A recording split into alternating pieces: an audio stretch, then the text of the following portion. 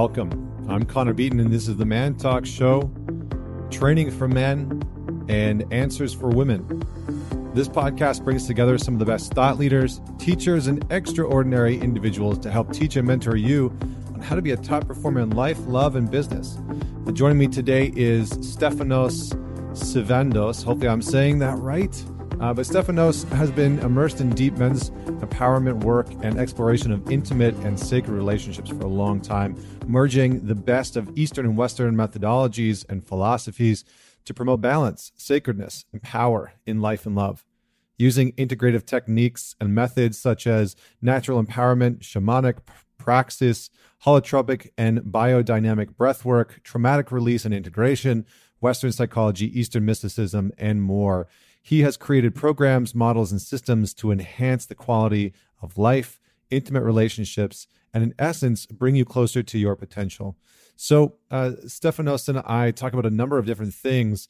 A lot of it revolves around masculine, feminine dynamics. So this podcast really focuses in on how do men and women interact? How does the masculine and feminine polarities within our relationships interact, within ourselves interact? And how do we better embody these masculine and feminine qualities and traits to allow ourselves a more fluid, dynamic, and empowering way of living, way of loving, way of creating intimacy and sexual attraction within our lives and our relationships? So it's a really great conversation. If you are curious about learning more, you can definitely check out some of the work that he's doing. But a lot of the stuff that we talk about are things that we cover and teach and train on within our men's weekends and within our workshops that we lead. So just a few housekeeping notes here. Obviously, we do have the men's weekend coming up in March, and we'll be releasing the June weekend. So if you've been interested in doing some men's work with me and myself and Trevor Boehm, who is the co-lead for those men's weekends, then definitely head on over to mantalks.com or connorbeaton.com and check those out. The June weekend, while it's not launched, is going to be on the East Coast, and we already have a wait list for it. Apparently, there's a bunch of people that can't make the March weekend but are interested in that one. So if you are interested in that, please email info@mantalks.ca and let us know so we can put you on the wait list, because there's about a dozen guys that are waiting for that to launch. And on a side note, just a quick reminder that Vienna and I have two things coming up that are going to be really powerful deep dives. One is a couples workshop on February 15th. And this is going to dive deep into how to re-engage and create that attraction in your relationship. It is specifically for couples, so it's a couples-only workshop. It's going to be here in New York City on February 15th.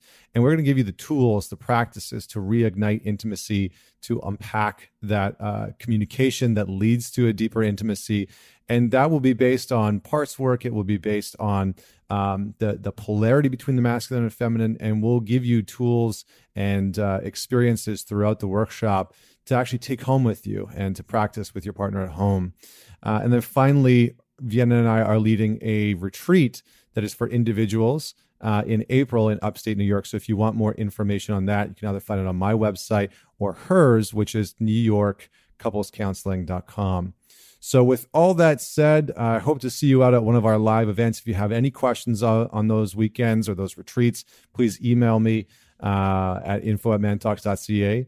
And without any further delay, please welcome Stefanos to the show. Man, it's such an honor to be here. Super excited. Yeah, likewise. Honor to have you on the show. And I think Trevor put us in touch after coming in, sort of seeing some of the work that you and some of your colleagues are doing with Sacred Sons and some of the men's work that you're doing. So it's great to have you on the show. Sounds like we're sort of rolling in similar lines of work, which is awesome. I always love chatting with guys that are in the same space. So let's start off with the question that I ask everyone, which is, tell us a story about a defining moment in your life that made you who you are today. Yeah, I think like many of us, there have been many and many that we actually miss. That's why they keep occurring. And most of the time, those defining moments, not always, but most of the time, those defining moments are riddled with pain and fear and despair and difficulty and challenge, and part of the hero's journey, I suppose.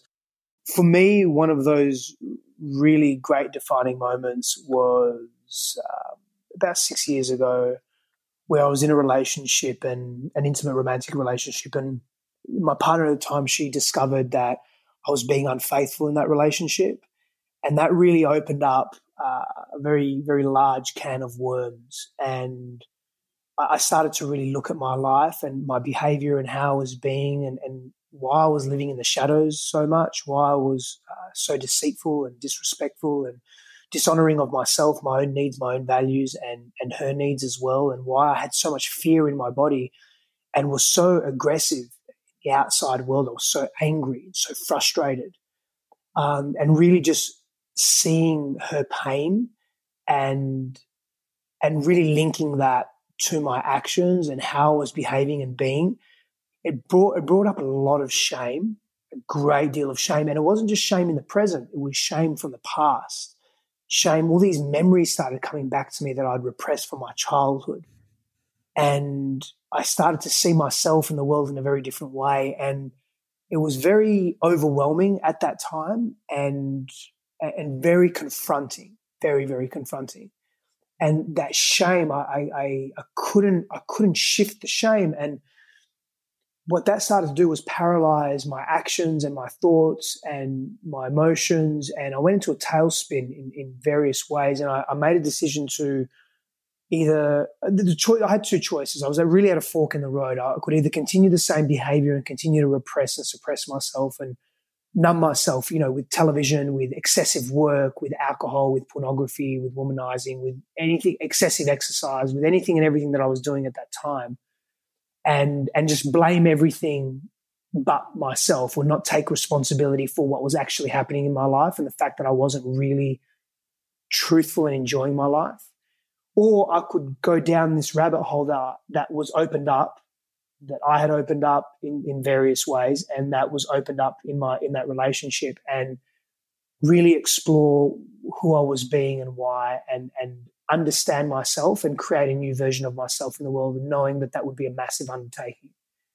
And so I chose the latter, and it really was a defining moment because I'd started to discover more about myself, more about my traumas that I'd experienced as a child, the physical abuse, the emotional abuse, the volatility, the violence, the disconnection, and the feeling very unsafe in my environment. And started tracking back a lot of who I'd been during my teenage years and my adult life at that point, up to that point, largely on what I'd experienced as a child, and how I made those experiences mean something, how I interpreted them, and how I also suppressed certain experiences, and the relationships I had to really key figures in my life, such as my parents as an example. And so that really changed a lot for me. I gave up my businesses at the time. I went into a lot of debt. I had no money. I spent hours and hours every day in quote unquote personal growth and personal development. I sought masters. I sought spiritual healers, psychologists, counselors, shamans, coaches, mentors. Like I went all in. I really went all in. And it was life-changing for me, massively life-changing. Yeah, it sounds like you and I have very similar pathways and very similar jump-off points for, the sort of like crux of what has led both of us to this work, which is always interesting. What would you say was, as you started to do that work and you started to dig into, what had led you to that place in the relationship with the infidelity and whatnot? What would you say were some of the patterns that, as you started to do the work, you saw as contributing to that behavior? Because I think one of the biggest things that I've noticed with a lot of guys is they're really trying to figure out what's leading them to the bad behavior, what's leading them to, not having the healthy habits, to, the excessive porn watching or the drinking to numb out, or, whatever the case may be. And so I'm just hoping that you can shed some light on that for the listeners. It's interesting, as men, we want to fix things. And we say this, you hear this often, or men want to fix. And that's a primal biological function for us to create homeostasis in our environment. And for me, I started unpacking all this, and I just wanted to fix it immediately. And so what I had to do, and I'll definitely get to the patterns in a second, what I had to, which is a really important piece, what I had to do was just not fix it. and just actually observe it and be with it and attempt to understand it, but more feel it. I had to really feel it and stop suppressing it.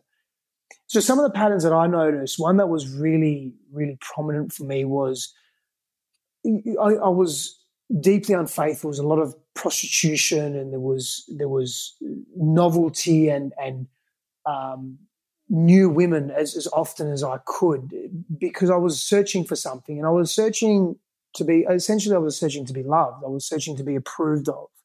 That came from a deep yearning to be seen by my father, particularly my father, to be approved and accepted by him. And so the essence of that, the psychological yearning of that, transferred into sexual intimacy. And so there was parts of me that was pursuing this intimacy and connection and depth. And if I could be with as many women as possible, particularly women that I didn't really know, then it really enhanced my chances of them being impressed with me, or I could perform a particular way. There was a novelty there. It wasn't even them just being impressed with me, but there was a novelty there. And so I translated that novelty as them really being into me and approving of me, or caring for me, or being appreciative of what I would give them, or who I was, or or whether it be my physical body or sexual performance. And I was just caught in this loop and this trap. And that's a very subtle trap. And so I was searching for intimacy in these novel relationships.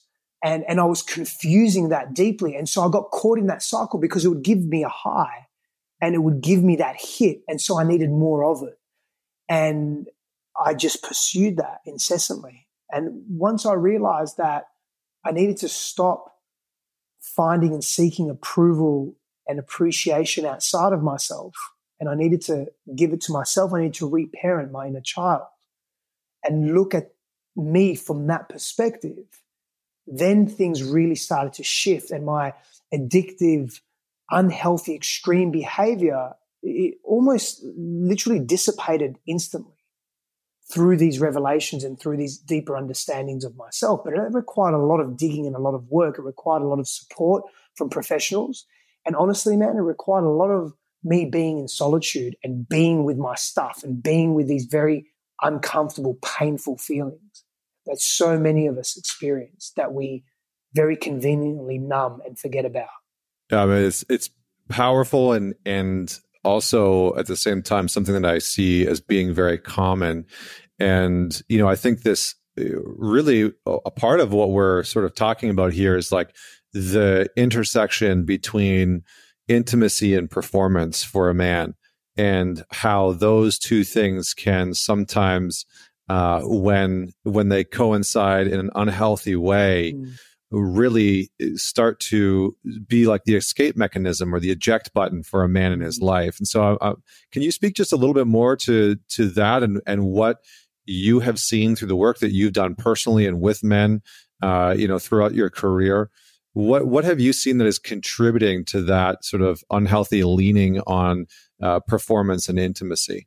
There's some primal drivers. So there's a fear of rejection, a fear of abandonment, and a fear of humiliation, particularly for men. That's why pornography is so easy. That's why pornography is such an easy avenue to seek approval and to experience some level of intimacy, because we associate ejaculation and orgasm. They can be two different things, and they can be one and the same. We associate that with intimacy. And so in pornography, a woman is never dissatisfied.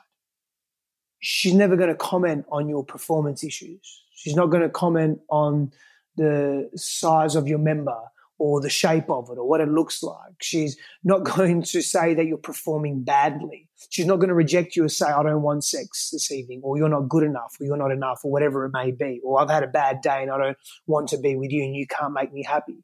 Pornography is always going to satisfy. It's also a very unrealistic depiction of what sexual intimacy actually looks like.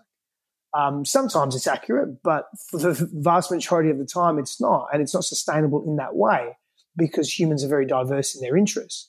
And so we become very easily addicted, not just so much to the pornography, but to the aversion of the fears that we are so scared of. We're fearful of the fear itself and experiencing the fear of rejection, abandonment, humiliation. And so we do anything and everything we can to move away from that. That's what I did.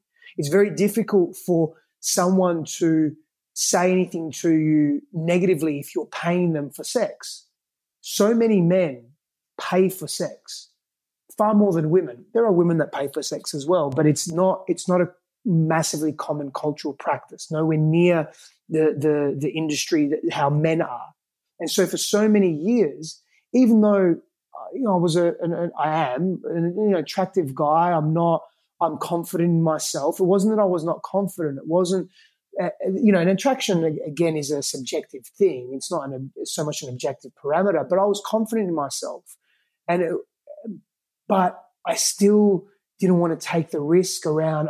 That confidence, a lot of it was masking a shit ton of fear that I was experiencing that I wasn't even aware of, that was really driving all of my behaviors.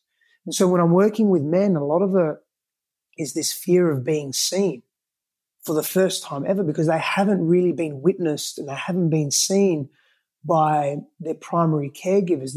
Fundamentally, the first most important relationships we form during our developmental years is that to our mother and that to our father, or what represents the mother and the father. Because sometimes it's not biological mum and dad. Sometimes it's an auntie or an uncle. Sometimes it's a foster parent, whatever it may be, right? And so we deify our parents, and if they let us down, which the majority of the time our parents do because they're human, right? They let us down this biological / cultural expectation we have, and we get disappointed. And depending on our personality, depending on our attachment style, depending on other variables, what we make that mean can either lift us up and give us real confidence in the world, authentic confidence, or it can really demolish our sense of self, and our sense of self-worth just comes lower and lower and lower. And we seek ultimately to replace that or to heighten that. And it's so confronting for the ego to say, I have low self-worth. What are some healthy ways to really help myself? It's easier to live in the shadows and to seek that outside. So if you're seeking approval, you can go seek approval in pornography. You can seek approval in alcohol. You can seek approval in being an overachiever at work and doing at the sacrifice of your health and your values, but you're being approved by a boss or by your peers or by a company or an organization. And so we have to be mindful we don't get caught in these traps. And what's really driving these traps is fundamentally it's a fear of being witnessed or a fear of being judged and ridiculed, rejected, abandoned, humiliated. These are fundamental drivers. Yeah, I mean, I think one of the really sort of poignant pieces that you're dropping there is this concept of self-validation and really being able to cultivate a deep sense of inner self-worth. And I think that if you read for a lot of the people that are out there that have read things like Meditations by Marcus Aurelius, or you go back and you read any of like the real literature from the Stoics, what they're really talking about is finding a sense of worth or meaning, or whatever word you want to inject in there, and being able to cultivate that within ourselves rather than having it be so or solely dependent on other people. So I guess my question for you then is, because I don't know about you, and I'd be interested to get your take on this, but I have noticed that this is a really common it's a really common struggle for a lot of modern men to have a sense of deep self-worth, being able to cultivate a sense of self-validation and to show up in their relationships and in their work environments with that sense of self-worth and validation. So I guess it's sort of two parts. One, do you agree with that, and yes, have you see it show up? And secondly, what's causing that? Like, what's sort of, I think you alluded to it before, but what would you say is really like some of the systemic issues that are leading to this lack of self-worth and self-validation? There's a number of layers that are affecting that. And there's a paradox around this validation. So we're social and relational beings by nature. And so it's a universal principle of relationship, so to speak. I mean, I'm sitting on a chair right now. I have a relationship with this chair. I'm not singular by nature. We live in a realm of duality. And so the paradox is that we seek validation for ourselves and a sense of self-worth outside of ourselves, and we have to, quote unquote, stop doing that. And we actually need people to still validate ourselves. It's just how we're doing it that is becoming unhealthy. It's how we're relying on that validation and the amount of emphasis and value and meaning we're placing on that. And so a quick fix, I shouldn't say quick fix, but one of the biggest issues that we're facing as well, alongside this self-worth, this low self-worth, this confusion that we have as men, is isolation. We feel, would you agree with that so many men are isolated and feel isolated? 100%. Yeah. Absolutely. Massively. And so if we look back at how we've evolved in bands and in tribes, essentially. And at some point, obviously, we were quite alone and isolated, not in the psychological sense, but in the environmental sense. But as we sort of grew and developed as humanoids over the last 2-point-something million years, and we've developed, we've grown up and we've evolved in bands and tribes. So your value was really directly related to what you offered, your sense of mastery, your skill set in the tribe. Now, from an evolutionary perspective or a brain development perspective, that's embedded in our neurology, right? And so we were in small groups. Maybe you were a master tool maker, or maybe you were really good at setting the perimeter, and maybe you were really good at hunting. Maybe you were really good at building shelter. Whatever it was, everyone played a role, and maybe you played multiple roles, but you knew what that role was, and you didn't. I don't think there was, and this is hard to tell, of course, but I don't think there was a massive issue with, oh, I'm not worthy. And plus, psychological development back then, hundreds of thousands of years ago, compared to now, is very different. But we didn't have that social complexity that we do now. And so some of the causes are, and when I say cause, I don't mean this in a negative way, but some of the reasons why we're confused is the technology, globalization, the fast-track connectedness that we have, social media. There's 7.6 billion people on the planet. Our brains cannot compute that. The rising wave of feminism, the various waves of feminism. Now, this isn't blaming women or blaming feminism in any capacity.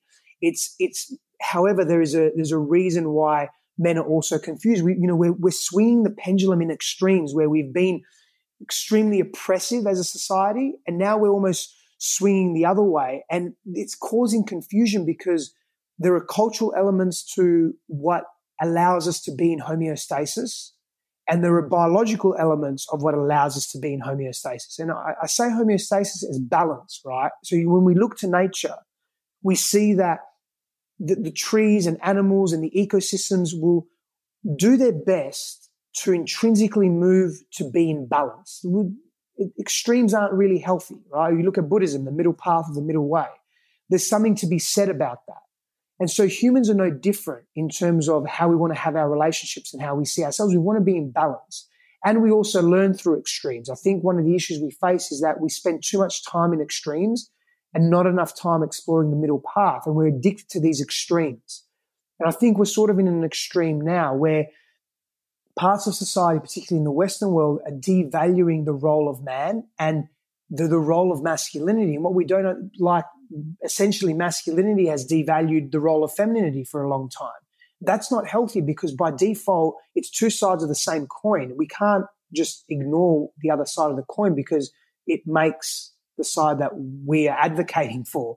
And so there needs to be an advocacy for both sides. And so I know there's a lot there. There's a lot to, when I say that, there's a lot that is leading to this, but that's the layers that we have. We're not complicated. We're just complex. There are layers to us. We're not massively difficult to understand, and we can be because we're moving in these extremes. And so this sense of self-worth that we have that's really low it comes as well from a place of being super busy in this world. And that's a systemic issue of our socioeconomic models. You see advocates now for 4-day work weeks and 7-hour work days, and we're finding that we're putting too much emphasis and too much value on this working output. I'm not saying that working is a bad thing. In fact, men need to use their hands more. They need to have mastery in craft because that brings them back into a sense of themselves. We're very visceral, physical beings, particularly, I mean, women are as well, but particularly men in terms of creating. We create with our hands and we create amazing things out into the world. And we do that, but we're sort of doing it on autopilot now as if it's a need and a necessity and it's a pressure, it's an obligation.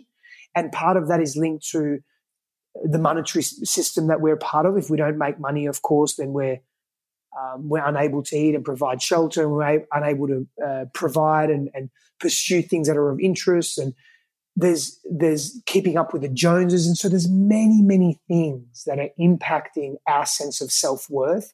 Media is another one. Again, social media is another one. We're being bombarded every day, unconsciously and consciously, with advertisements basically saying, if you don't have this, you're not good enough. And so we believe that, and we need to then go pursue that and do whatever we need to do. So we're getting in massive debt. That makes us feel like shit.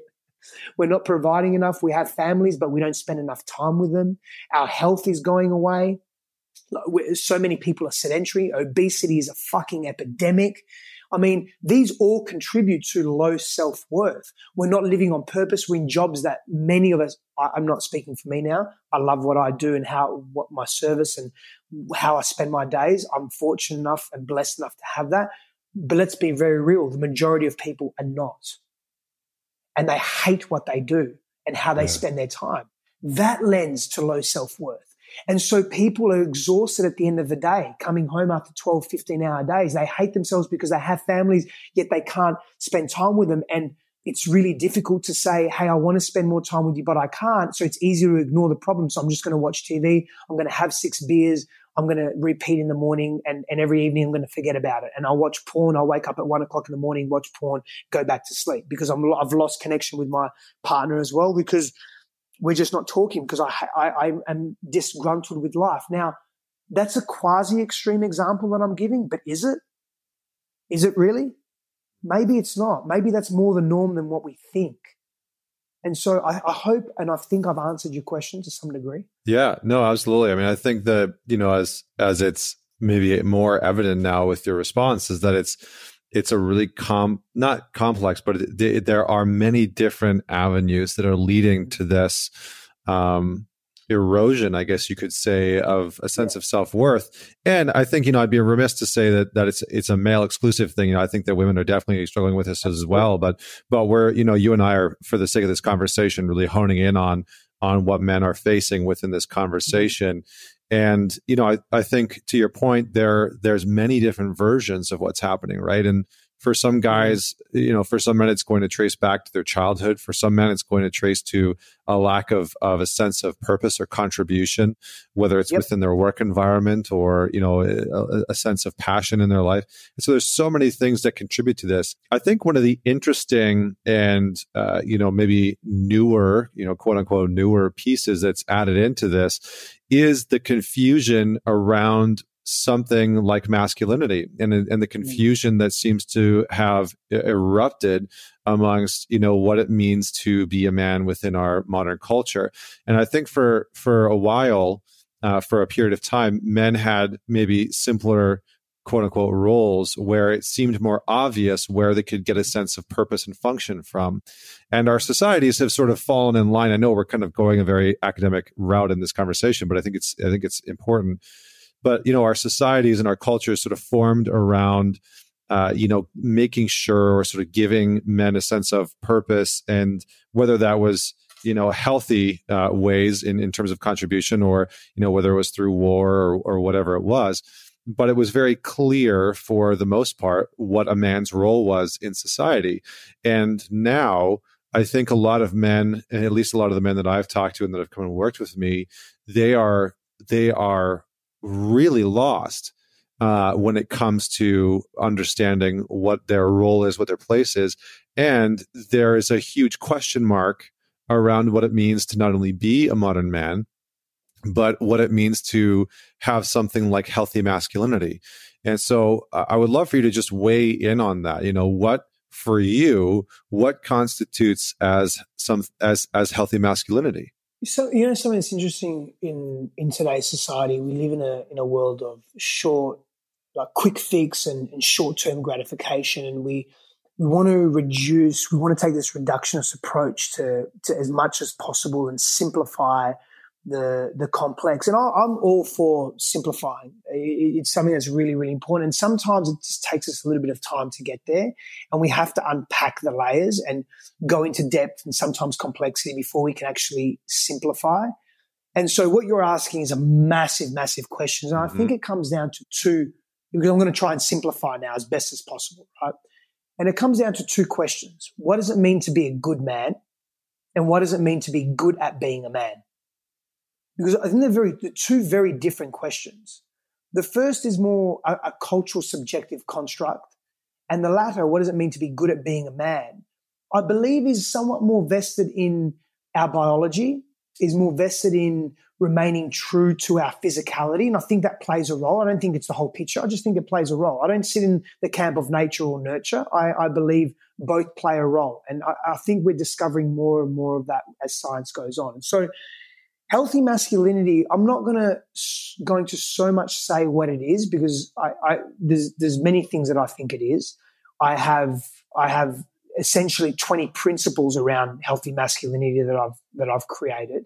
And there are also, when we're talking about masculine, feminine polarities and expressive energies, which reside in every human being as part of the realm of duality that we live in, there are many attributes, and I'll list some of those that contribute to healthy masculinity. But before we go there, I want to go back to our biology for a moment, and I want to help men understand how important, how simple, yet how important it is to be in our physical bodies. And so let me elaborate. A man that spends time sharpening his tools in the realm of the physical is a man that is living a more earnest, honest, and authentic life. And so I'm not insinuating that you're 3% body fat and you're the strongest man in the world or the fastest man in the world or the most adept athlete. It's not about that. It's about having trust in your body. It's about being physically connected to your body, that you're able and adept, that you spend time working in and on your body to be physically strong. That requires you to be emotionally and mentally strong and resilient. It requires you to explore challenge and pain. It also infers that you respect yourself enough to look after this physical vessel that houses your intelligence, your mind, your heart, your consciousness, whatever, your soul, depending on what your beliefs are. You carry that self-respect. It means you also have self-assurance. It means you understand yourself at a deeper and different level. It means you carry certainty and confidence in your demeanor and your posture. This immediately makes you attractive. If we're talking about attraction dynamics, you're immediately attractive to the opposite sex, because a woman biologically, unconsciously, is going to want to look for a mate that is able to care for themselves, that is able to make decisions quickly, that is safe to be near, that is strong and able. And these are biological functions, they're the evolutionary functions, and men look for specific things with women as well. When we're talking about mateship and connection and intimacy and being together and reproduction and all of that, these biological drivers, they still exist within us. And so they still determine how we relate and interact with each other. And so many people are sedentary. So many people sacrifice their health at the expense of something else. And that shows in your personality and your demeanor. It shows in how you look after yourself and how you care about yourself. And so there's great importance when we're talking about masculinity. You can be quote unquote a good man. You can be an honorable man. You can carry courage in yourself and so forth. But that's a very subjective term. And an example of that I often give is that of, and this is an extreme example, but it makes a lot of sense, that of a suicide bomber. So the suicide bomber is attached to a particular sect or group of people. He goes and he does his thing. His group of people say that he's courageous, that he's a man of God, that he's a good man, that he's done the right thing, that he has morals, that this thing that he's done, which has blown himself up and other people, is what makes a good, healthy man. Now, other people that are looking at that act are thinking, he's not a good man. He's a quote unquote bad man. He's evil. He has no morals. He's a murderer. He's not a healthy person. So same act, one camp is saying that's a good man. The other camp is saying that's a bad man. So before we even answer those questions, we have to really go into what constitutes being good at being a man and start mastering that. Now, I understand people may say, well, what if that bomber was also, had mastered his body and had gone into the physical and really respected himself in that way? But if he's killing himself, how much does he really respect his body? And so there's nuances here that we have to look at, and there are somewhat exceptions. But for the common man, for us common men that are here, that are living life, that are asking about what does it mean to be a healthy man, because people that are conducting acts like that, I don't really think are asking that question from a very specific perspective, is start with the physical. Start with getting into your body, being healthy. Start with connecting to that part of yourself. And then start to notice how you start thinking about yourself and about the world. What effect that has on your sense of self, your sense of self-worth, your confidence, how you respect yourself and how you then pass that respect on to others. That's a really solid place to start. Yeah, I think that's some really sage advice. And, I think this is an important conversation. I think it's one that, there are many people starting to engage in of, what does it mean to have healthy masculinity within you, and how does it show up? How do you engage in that? So I like the sort of direction that you're giving in terms of where people can start to explore this for themselves. I think one of the interesting pieces. Can I add something to that? Yeah, please. Yeah. I'd like to add something to that because two things. Firstly, the men yearn to be challenged. We actually thrive in challenge and conflict. And we grow massively in that space. And so the physical is a healthy way. When you challenge yourself, you go for a run, you get into the boxing ring, you lift heavy weights, you start to challenge yourself, you start to grow. It's a healthy way to do that. It's a healthy way to push your limits, mental, emotional, physical, spiritual. If you couple that then with being in a group of men, so say, you have a weekly running group where you run out in the forest and you actually team that up with nature as well. And you run with a group of men, or maybe you lift logs and you move rocks and you just do funky stuff out there, right? But you're physically challenging yourselves, or you've got a group of guys that you roll with and you do jiu-jitsu with or wrestling or something. Forming those intimate bonds with men as well. That's why the military is so powerful at what it does in terms of bringing groups of men together, because it's tapping into something very primal.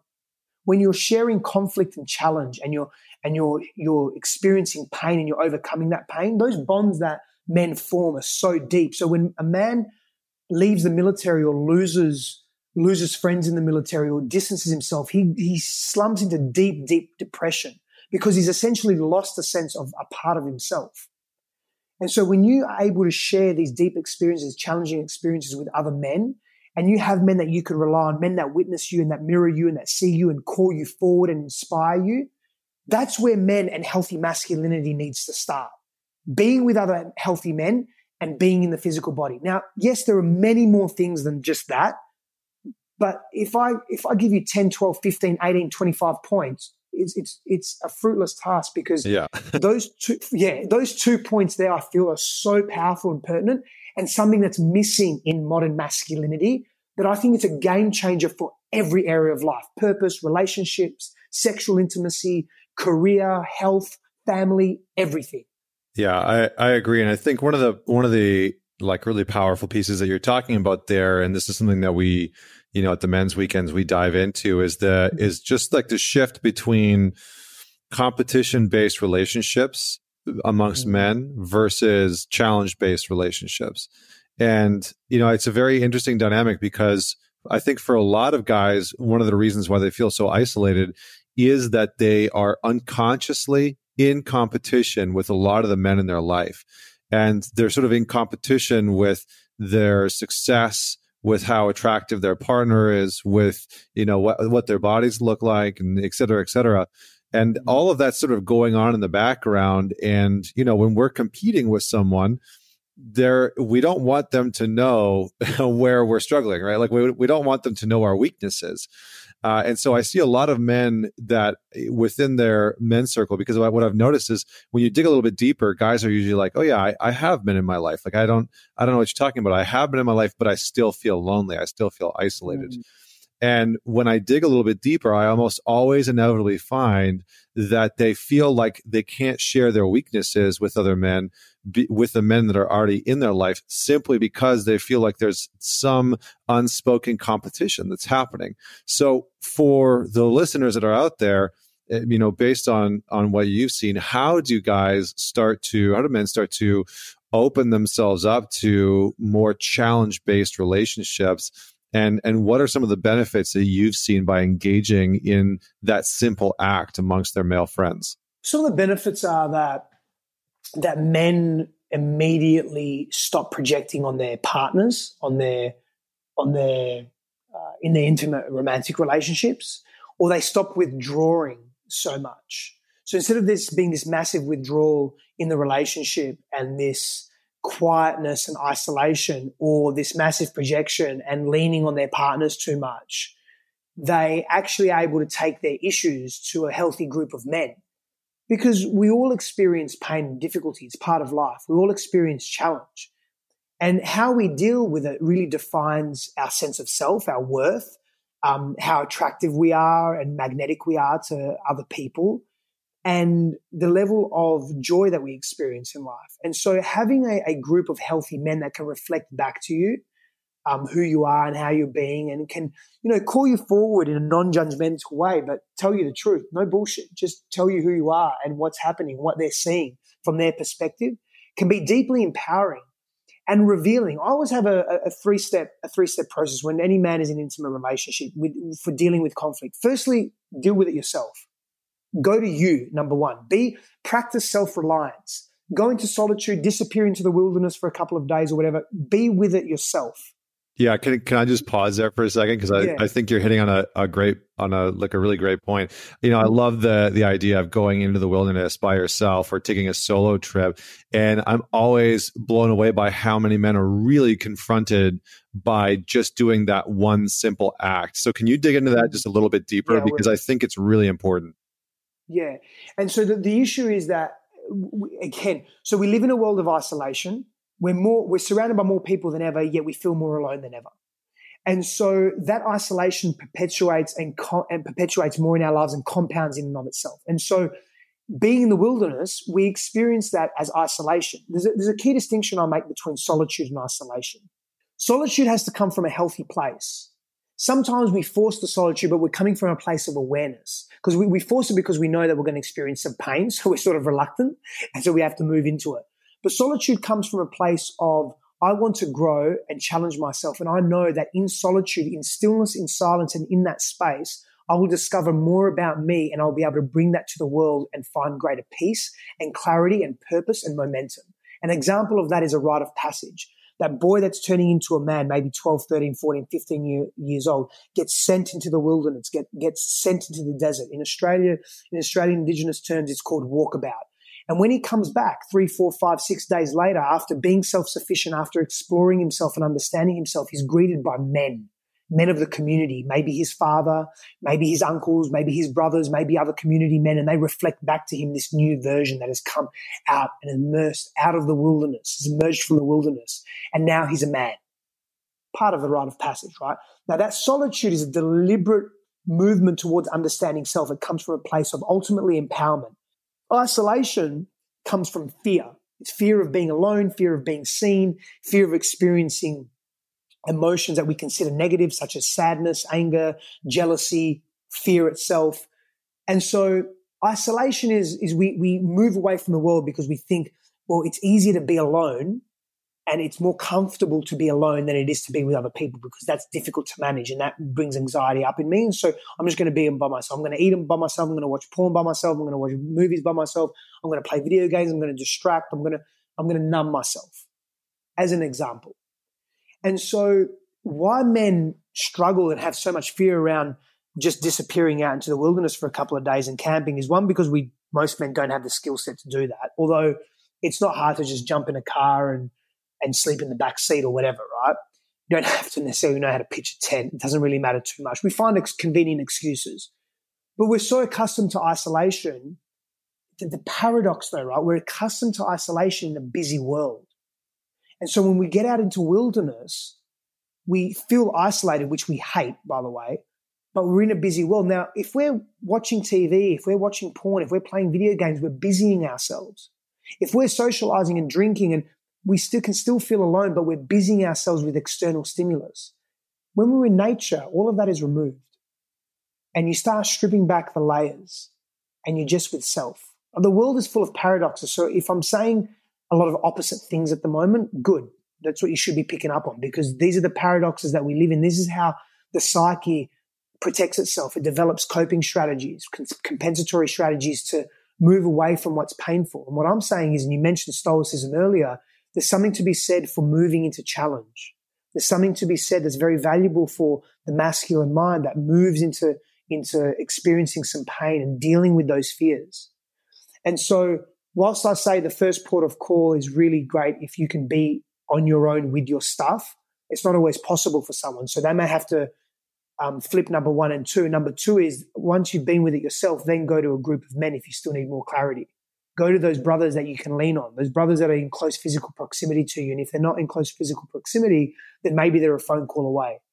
You know, it's that type of thing. And then you bring that issue to your wife or to your partner when you're not charged emotionally with it, when you have a clarity with it. She doesn't want to deal with your uncertainty. She doesn't want to deal with your emotional volatility. No human being really does. And it's not fair that we project that. And so be with yourself. Learn with. That was a hard lesson I learned, man. I would project so much. I wouldn't be calm in the face of adversity. Well, it depends. I would be. It's interesting. In my relationships, I wouldn't be calm because I experienced that emotional volatility. But in dangerous situations, it was an issue. I mean, I remember a time where it was only a few years ago, I walked into a fucking burning house and picked up an elderly gentleman. He was 70-something years old because he had passed out and he was an alcoholic and he smoked cigarettes and he was burning his house and it was literally two houses down from me. I walked in there, picked him out, and the house collapsed literally seconds later. So it's interesting how men won't have an issue with going into the physical danger, most men, right? But they have this issue of going within themselves. And there's a fear to go within and explore the emotional realm of being. And I was like that for a long time. I was able to emote, but I wasn't emoting in a relevant way, that I was really still in avoidance. And so I think that, you know, just to loop back for a moment, or what does masculinity look like? I think if I had to sum it up, the path of masculinity now and moving forward is our ability to continue to explore the outer world whilst we delve deep into the inner chasms of our being and explore that, because men are really good at exploring. And so that for me is what is going to define masculinity moving forward. Yeah, I love that. And it's almost like the call to adventure, you know, the call to action that I think a lot of modern guys are really missing. And we don't have a sort of quote unquote call to arms anymore.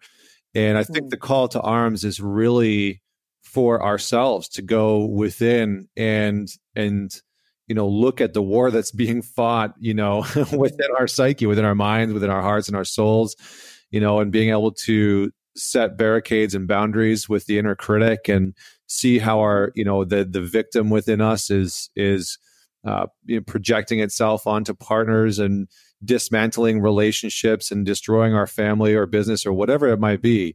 And to be able to rein that in, I think is one of the most powerful journeys that we can go on. So listen, man, I really appreciate you. And there's a lot that we didn't get into here. We kind of just scratched the surface.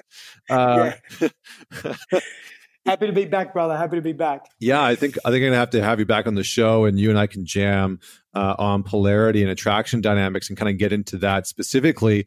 But I think this was a great start and a great start to probably a multiple part conversation. So thanks so much for joining me. And you know, where would you like people to go to learn more about you and the work that you're doing? Yeah, of course. Thank you for that, my friend. Stefanos Sifandos is my Instagram handle or Facebook handle, and StefanosSafandos.com is my website. You'll find all the information on me there, really. Awesome. Yeah. So we'll have links to that in the show notes. You can check them out. We'll also have links to that when I post it up on Instagram. So don't forget to check them out, and don't forget to share this episode. You know, this is a great conversation. I think a lot of people are looking to better understand. So make sure that you man it forward, share it with just one person. And don't forget to leave us a rating and review on whatever platform you listen to us on. We're pretty active on Spotify and iTunes and Stitcher and a few other platforms. So thanks so much for tuning in today. And until next week, this is Connor Beaton signing off.